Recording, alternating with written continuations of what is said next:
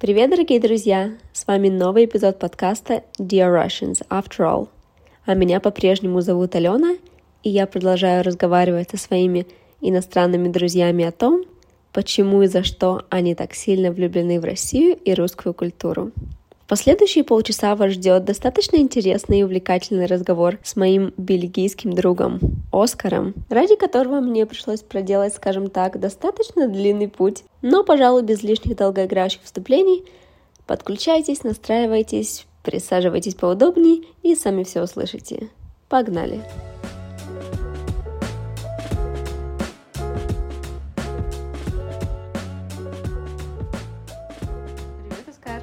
Привет, Алена. Спасибо большое, что согласился поучаствовать в записи подкаста Dear Russians, After All. Мне очень приятно быть с тобой здесь. И, кстати, давай расскажем, где. Спасибо большое, да, пожалуйста. Мы сейчас находимся во Флоренции. И мне удалось тебя таким достаточно спонтанным и непредсказуемым образом здесь выловить, чему я очень рада и благодарна. Но давай по порядку. Для начала скажи, пожалуйста, пару слов о себе и как ты себя ассоциируешь с Россией. Это уже сложный вопрос, спасибо.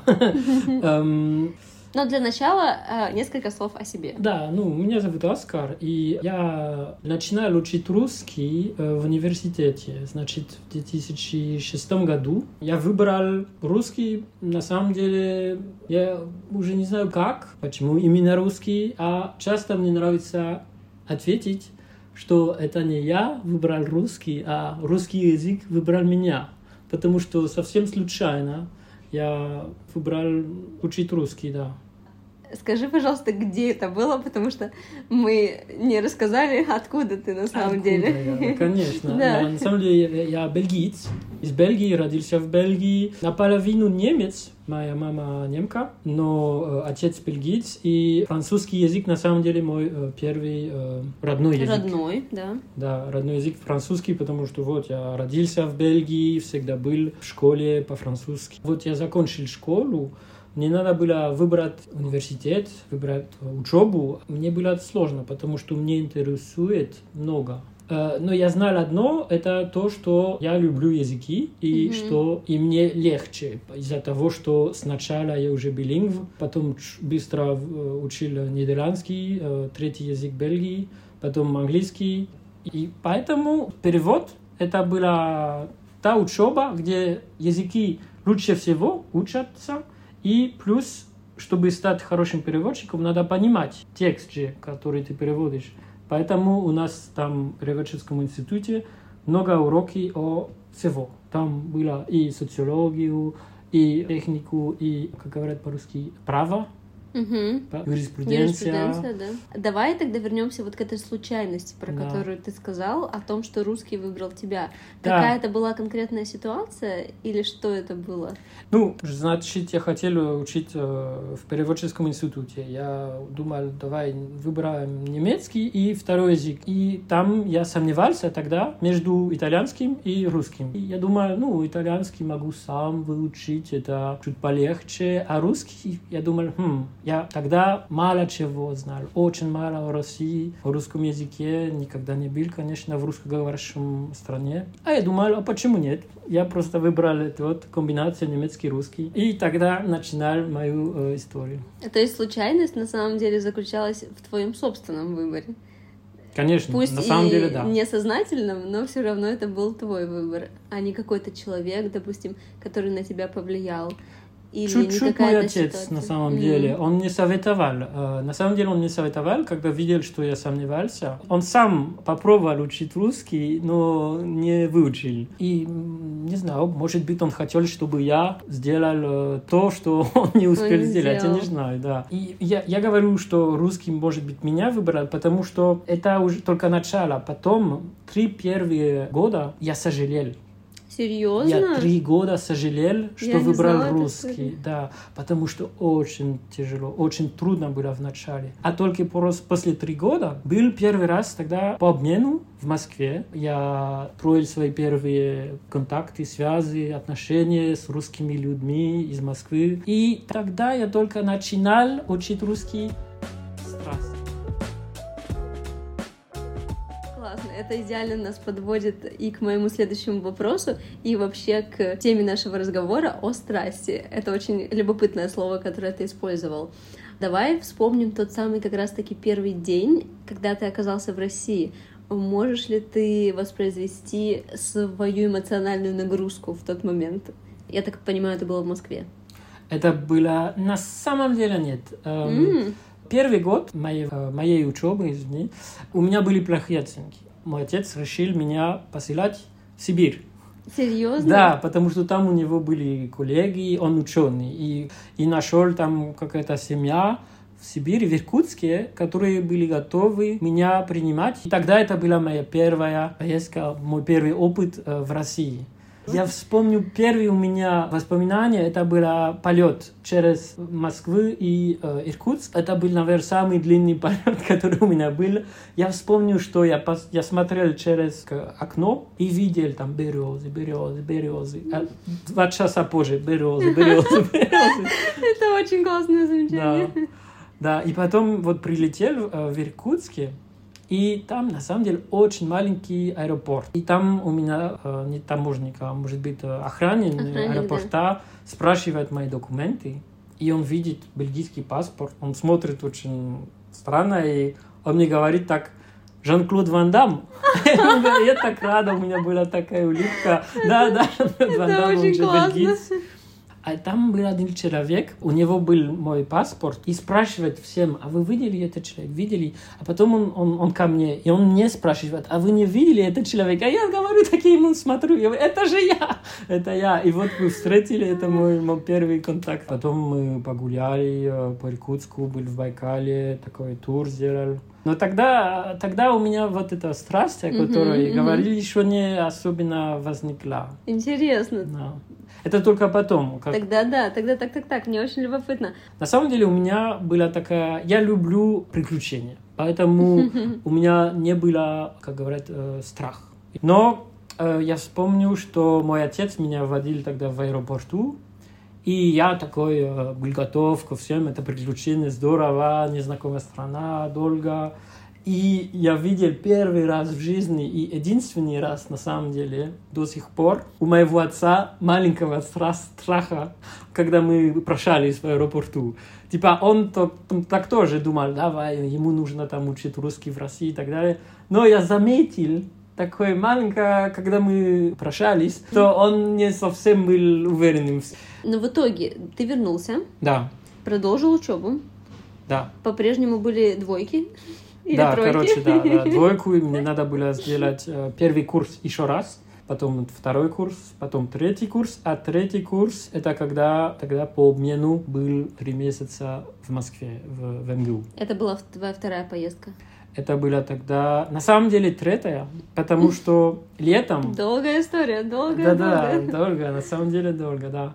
Значит, этот первый курс, который я сдал первый раз, и тогда летом меня отец еще раз посылал, тогда не в Иркутск, а в Новосибирск. О, ничего себе, то есть ты начал свое исследование России вообще с сибирских городов, на самом деле? На самом деле, да. И это были геофизики, которые там жили в Академии городов. Опять 10 дней в июле. Хорошо, тогда уже не терпится узнать, что же случилось триггером того, что у тебя формировалась вот эта вот связь, очень тесная связь с Россией, или это был процесс медленный? Наверное, не медленный, а надо было сначала устроить базы. Знаешь, как когда мы устроим здание, надо очень... Фундамент хороший. А фундамент был, наверное, эти 3 года, когда я уже сожалел учить русский, потому что грамматика была такая сложная. И тогда, наверное, начинал этот страсть, который потом только медленно еще росла.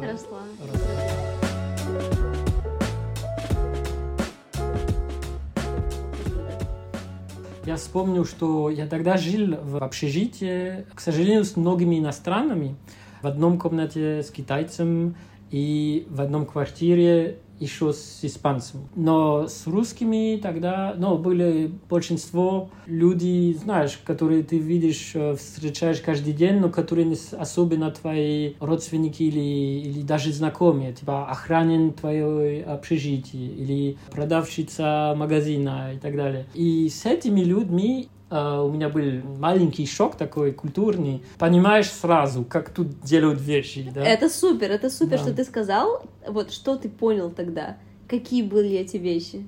У меня, конкретно. Да, у меня маленькая такая история. Я хотел купить, наверное, помидоры или что-нибудь в магазин. И я вошел, много продуктов, я не знал, как их звать. Я спросил, извините, а как это называется по-русски? Вот как? Я покажу пальцем, она мне так строго смотрит на меня и говорит, вот что, вы хотите, вы купите это, платите и уходите. А она вообще не хотела меня помочь, у нее своя работа и все. Для нее клиент просто человек, который входит, платит. И не надо общаться, там small talk никакого. Конечно, это резкий опыт, но и не все продавщицы так, но я сразу понял, что ладно, тут это очень прямо, прагматически. Четко, все четко и по делу. Но в итоге ты узнал, что помидоры — это помидоры? Да. Не, это было по фасоль. Я не знал, как фасоль. Фасоль, да, это сложно, кстати, да, фасоль. Но эта история на самом деле может объяснить много чего. Потому что, когда это произошло, я, конечно, наверное, мне это не очень нравилось. Потом подумал, что мне интереснее, если человек со мной честно говорит правду, как все есть, или если человек сделает вид, что он интересуется в моей жизни и спрашивает, как дела, когда ему на самом деле неинтересно, да. А мне, на самом деле, я человек такой честный, мне нравится правду, и это, конечно, искренний пример, но русский парадигм, мы бы сказали, как лингвисты, он больше так, это прямой. Зачем тратить время с людьми, если они не твои настоящие друзья? И это то, что мне нравится именно в русском, не знаю, если можно сказать, культура. Это вот эта честность и правду. Есть стереотип в Бельгии сейчас, в Европе, что русские холодные, как ты говоришь. А я его изменил чуть-чуть, я его совершенствовал. На самом деле значение это не что холодные, а прямые. Это не то же самое. И на самом деле в Европе это очень интересная тема, потому что граница между вежливостью и лицемерностью, она зависит от культуры. Да? Мне нравится поставить такой курсор. В одной стороне есть лицемерность, а в другой честность. Или вежливость. Если ты входишь в магазин и говоришь «добрый день», это вежливость. Это еще не лицемерность. Но если ты начинаешь спрашивать, как дела, когда тебе пофигу, это уже лицемерность. Интересно. Да? А вот граница между вот этими две понятиями, она не такая же в России, чем она в Европе и чем она в Америке. В конце концов, мне кажется, это все важно, это коды. Есть коды. Мы живем, как мы социальные люди, существа. Да. У нас есть коды в обществе. В Бельгии тоже есть такое, или во Франции, когда встретишь друг, говоришь «Привет, как дела? Привет, как дела?» Мы просто говорим «Все отлично, хорошо».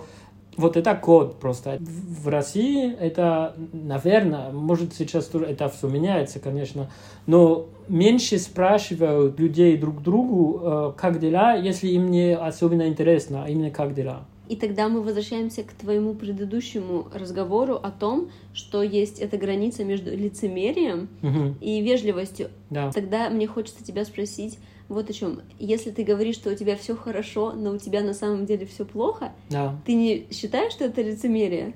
Вот, в Бельгии нет, это не будет считаться как лицемерность, потому что это уже социальный код. И даже во Франции есть такая фишка, что как дела говорят «salut, ça va», да?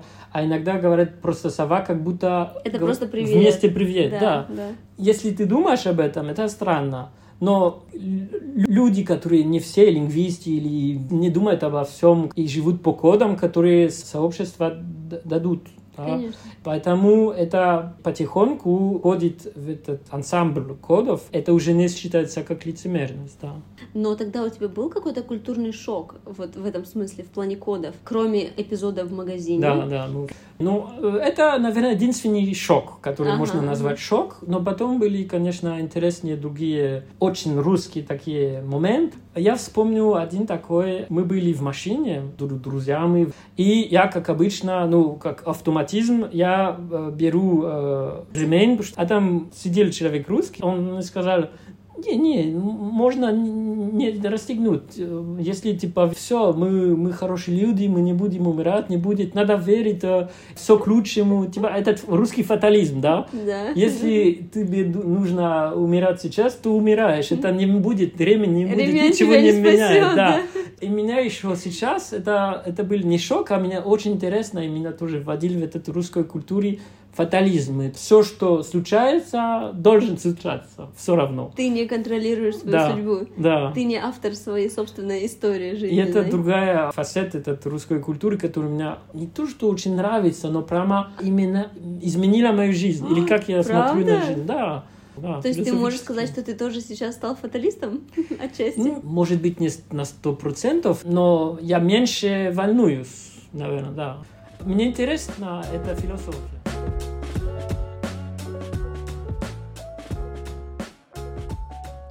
Ну, тоже есть другой стереотип о России, это что все философы, да, даже бомжи философы. И это я сам, на самом деле, уже как ребенок, я спросил, почему злое злое, почему хорошее хорошее, да? И такие вопросы. И я заметил, что у меня были философические разговоры с бомжами в Москве.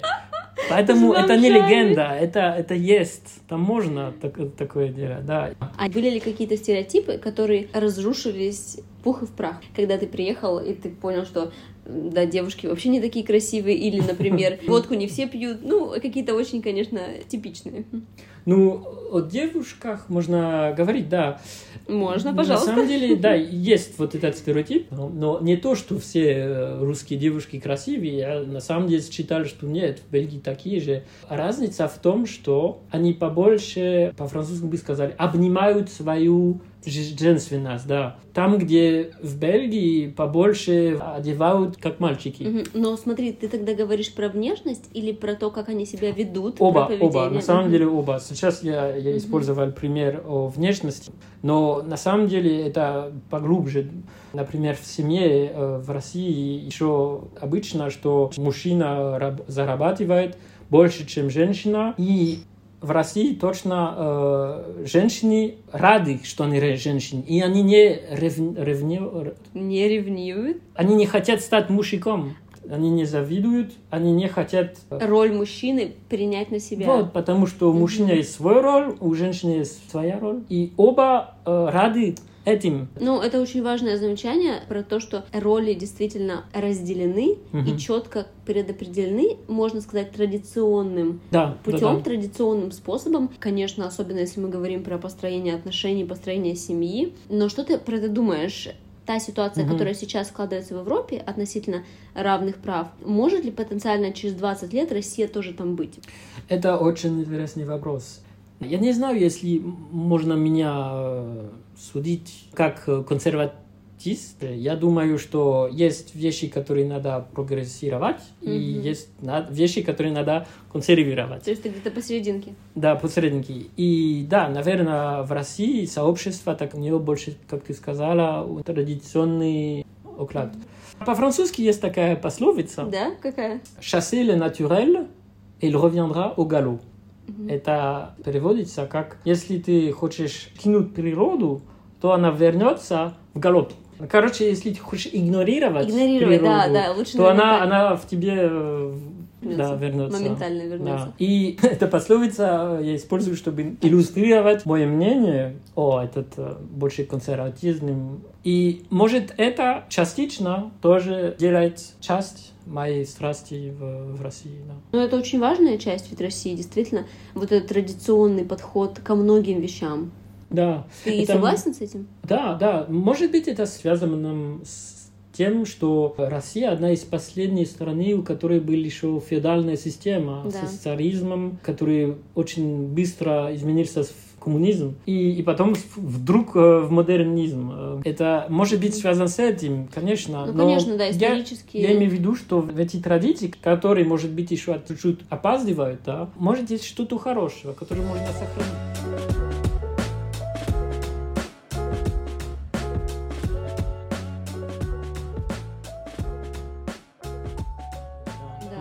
Но, кстати, тогда про схожесть. А в чем ты считаешь, мы похожи, бельгийцы и русские?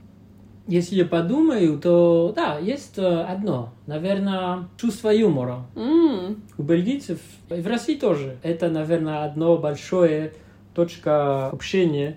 Сейчас есть, мы же в 21 веке, мемы, да? Да. Русские мемы очень хорошие есть, потому что с языком русским можно легко...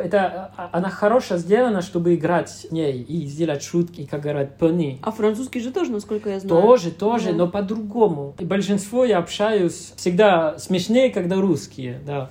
Но мемы — это же такой тонкий юмор, что ты должен хорошо знать язык, и ты должен, в принципе, понимать культурный контекст. Ну, особенно много мемов связано с какой-то новостной повесткой очень часто. Наверное, да. В России точно, да. В Бельгии это так же? Больше как точки актуалитета. Да, актуальные вещи. Если хочешь, я читаю одно по-русски, которое я... Да, давай, конечно, было бы которое классно. Мне интересно было. Старое фото, где видно Мари Кюри и какой-то профессор, который ей спрашивает, что вы думаете о корпускулярно-волновой природе света? И она отвечает, я не Света, я Мария.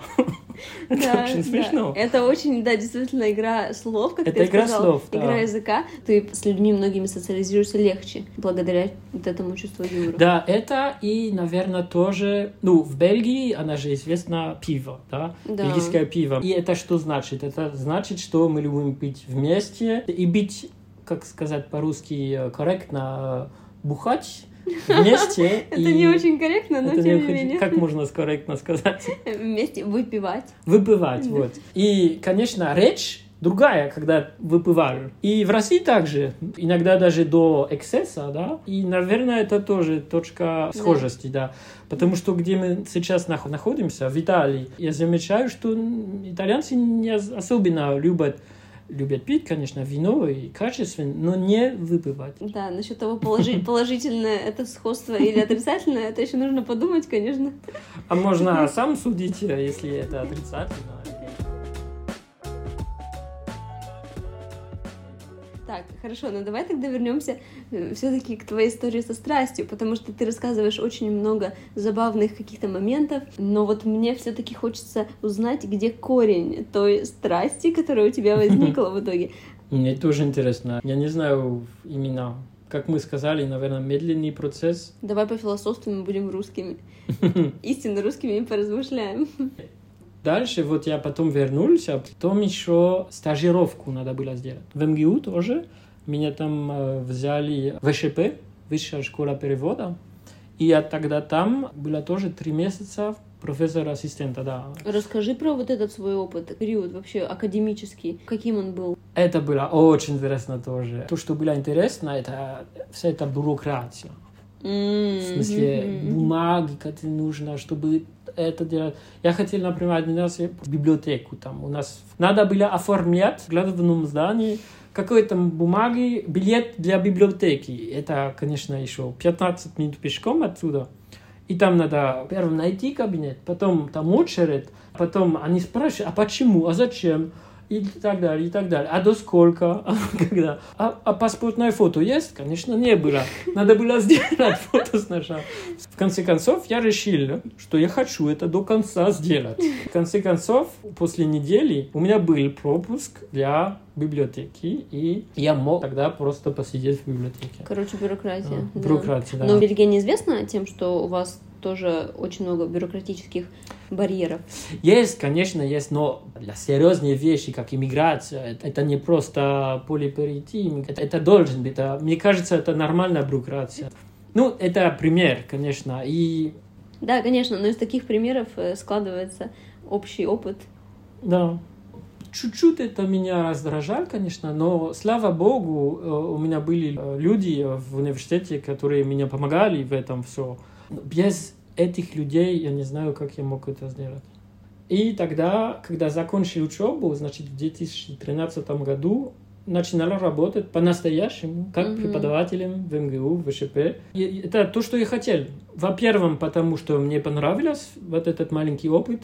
Во-вторых, потому что, получив диплом, я хотел еще совершенствовать свой русский. Конечно, чтобы там пожить 2 года в России И мне это понравилось там очень. Потом, что случилось? Во-первых, начало истории с Крыма, рубль упал. Я потерял, на самом деле. У меня была зарплата в рублей. И я потерял половину своих запасов в рублях. И все, было время вернуться в Бельгию, потому что начало санкций были. Университет должна была доказывать, почему у вас есть иностранный преподаватель. Короче, было время вернуться в Бельгию. А расскажи, вообще, за что ты любишь Москву? Во-первых, я встретил тебя тогда. О, конечно. Еще у меня были уже несколько друзей из опыта обмена тогда, 2009 года. Но я побольше встретил людей. То есть, конечно, у тебя город ассоциируется с людьми, прежде всего. Конечно, да. С людьми. И тоже, как, например, метро, как он строен, очень логично. Я обожаю это. Проспекты, виды, парк Горького, все. Мне не только люди, на самом деле даже урбанизм Москвы мне нравится. Кафе, все эти хорошие рестораны. На самом деле, я думаю, что я заметил, я был в это время, когда Москва очень развита. Потому что я заметил большие изменения в течение этих 2 лет. И потом, насколько мне известно, ты возвращался не один раз в Россию уже после. И я знаю, что у тебя был какой-то очень классный гастрономический опыт. Да, конечно, несколько. Раз ты начал эту тему, и да, это тоже то, о чем я хотела с тобой поговорить. Расскажи мне, были ли какие-то у тебя супер странные открытия в плане еды или вкусовые опыты? Да, есть. Давай. Хороший вопрос, мне нравится. Есть такое масло русское, называется Вологодское. Вологодское это масло. Очень известное масло. Очень известно. Я сейчас понимаю, почему. Вот, я ее попробовал в этом ресторане, как называется, White Rabbit. Белый кролик, да. Белый кролик, да. Ну, я думаю, что вологодское масло ты можешь и в обычной пятерочке купить, на самом деле. Но я ее не знал. Я не знал, насколько вкусно она. Это, конечно, очень классный лайфхак. Нет, ходить за вологодским маслом в White Rabbit. Просто там попробовал первый раз камчатский краб. Неплохой гастрономический опыт. Очень вкусный. И он был как раз подан с этой маслой. И я сейчас даже не могу знать, если это было на самом деле краб лучше или это масло. Да, но вологодская молочная промышленность вообще известна по всей России. Там самое лучшее молоко, масло, сырки, кстати говоря, которых ты тут недавно упоминал, тоже одни из самых вкусных из именно Вологды. Ну, White Rabbit, как бы это понятно, да, как бедно живут профессоры МГУ, а какие-то более прикладные жизненные опыты. То, что мне не нравилось, мало было чего-то. Но я, конечно, в Москве, тоже в России, мне нравились сырки. Я заметил, что они делают сырки бельгийским шоколадом. Есть такая марка Александров. Да, это самые вкусные сырки. Самые вкусные, да, согласен. Потому что из-за шоколада, именно из-за шоколада. Какое твое отношение к русским праздникам и ко всем угощениям на русские праздники? Мне нравилось одно — корпоративы. О, да. У нас нет такого. Есть, конечно, что-то похоже, но это далеко не как в России. В России это прямо в культуре, да. Это мем, как бутерброды с укрозом. С укропом? С укропом. С укрой. Пиво, водка. Большой бюджет, более того, на корпоративы. Большой бюджет, да. Огромный бюджет. Да. Это очень русское, мне кажется. Но у вас есть свое, как свой стиль, да, шведский стол и так далее, да. Вау, интересно. Потом Новый год тоже, мы, конечно, тоже в Бельгии празднуем Новый год, но в России есть свои традиции, да, есть этот салат, который ты ешь после Нового года, как ты называешь это? Да, прошлогодний салат. Прошлогодний салат, да, такая шутка. Есть какой-то у тебя любимый, может, десерт русский? Да, медовик. Сразу говорю, это мой любимый. Тоже обожаю медовик. А ты готовил что-то сам? Ну, может быть, с супервизией своих русских друзей? Но был ли у тебя когда-то опыт, когда ты сам пытался что-то приготовить, какое-то русское блюдо? Жарить пельмени, это сам готовить. Я не уверена, что это считается. Но, кстати, жарить, это интересно, не варить, а жарить. Да, жарить пельмени, конечно, сметаной. И да, это очень просто, и мне нравится. Но это потому что еще очень по-студенчески. Может быть, когда ты был в университете... Не, потом тоже. Что-то есть такое, почему ты скучаешь из еды? Например, когда ты в Бельгии или сейчас в Италии? О, да. Например, когда жил в главном здании МГУ, не всегда, но иногда, редко на самом деле, были там десерты, это такие как будто коны внутри. Скажи, как по-французски называется? Знаю. Трубочка. Это называется трубочка да. с заварным кремом. Да, точно. Трубочка. И я не знаю, мне кажется, это самые там бабушки столовые, которые готовят, но очень вкусные они были. И то, что они редкие были тоже, не всегда у них были. Если я мог бы их найти еще раз, я был бы очень рад. Это меня...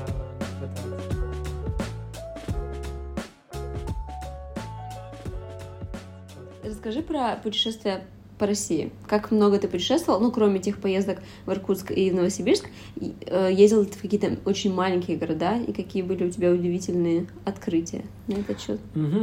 Тогда я на поезде с друзьями первый раз в Казань ехали, потом тоже с другом бельгийцем, кстати, вдвоем мы ехали в Владимир, Суздаль, Золотое кольцо делали, очень интересно было тоже. Там медовух пробовали и пили, и выпили. Потом по работе был тоже в Новомосковске, это вокруг, недалеко от Тулы, и Южно-Сахалинск. А насколько, ты можешь сказать, сильно отличается Москва от остальной России? Сильно, на самом деле. Чем? Людьми? Не, больше как инфраструктура. Кроме Санкт-Петербург, там тоже очень похоже, мне кажется. Конечно, люди там чуть-чуть другие, но я думаю, что все русские будут согласны. И так правда.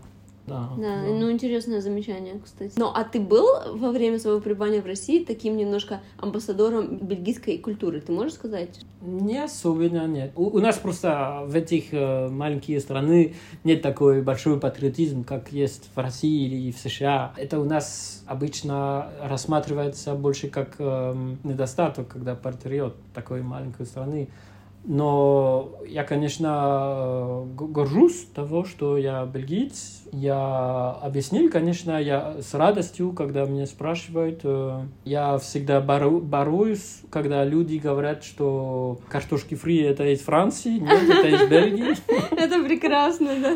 Этого уже достаточно, чтобы назвать тебя амбассадором бельгийской культуры. Я уверена. Это прекрасно, мне кажется, нота, чтобы закончить наш разговор. Отлично.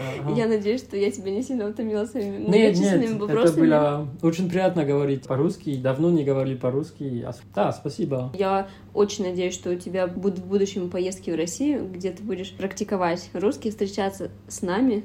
И мы тебя всегда ждем. Спасибо тебе, Оскар, огромное еще раз за этот разговор. Я надеюсь, что я не сделал слишком много ошибок по-русски. И да, спасибо большое. Спасибо тебе.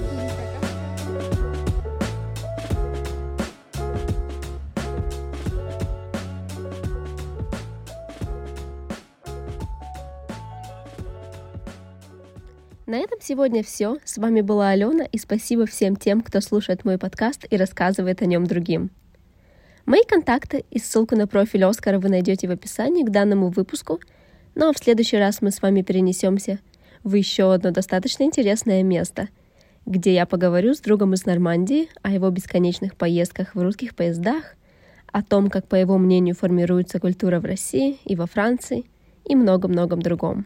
Оставляйте свои звездочки, комментарии, а также делитесь идеями и пожеланиями, о чем бы вам хотелось услышать в следующих разговорах, дорогих русских.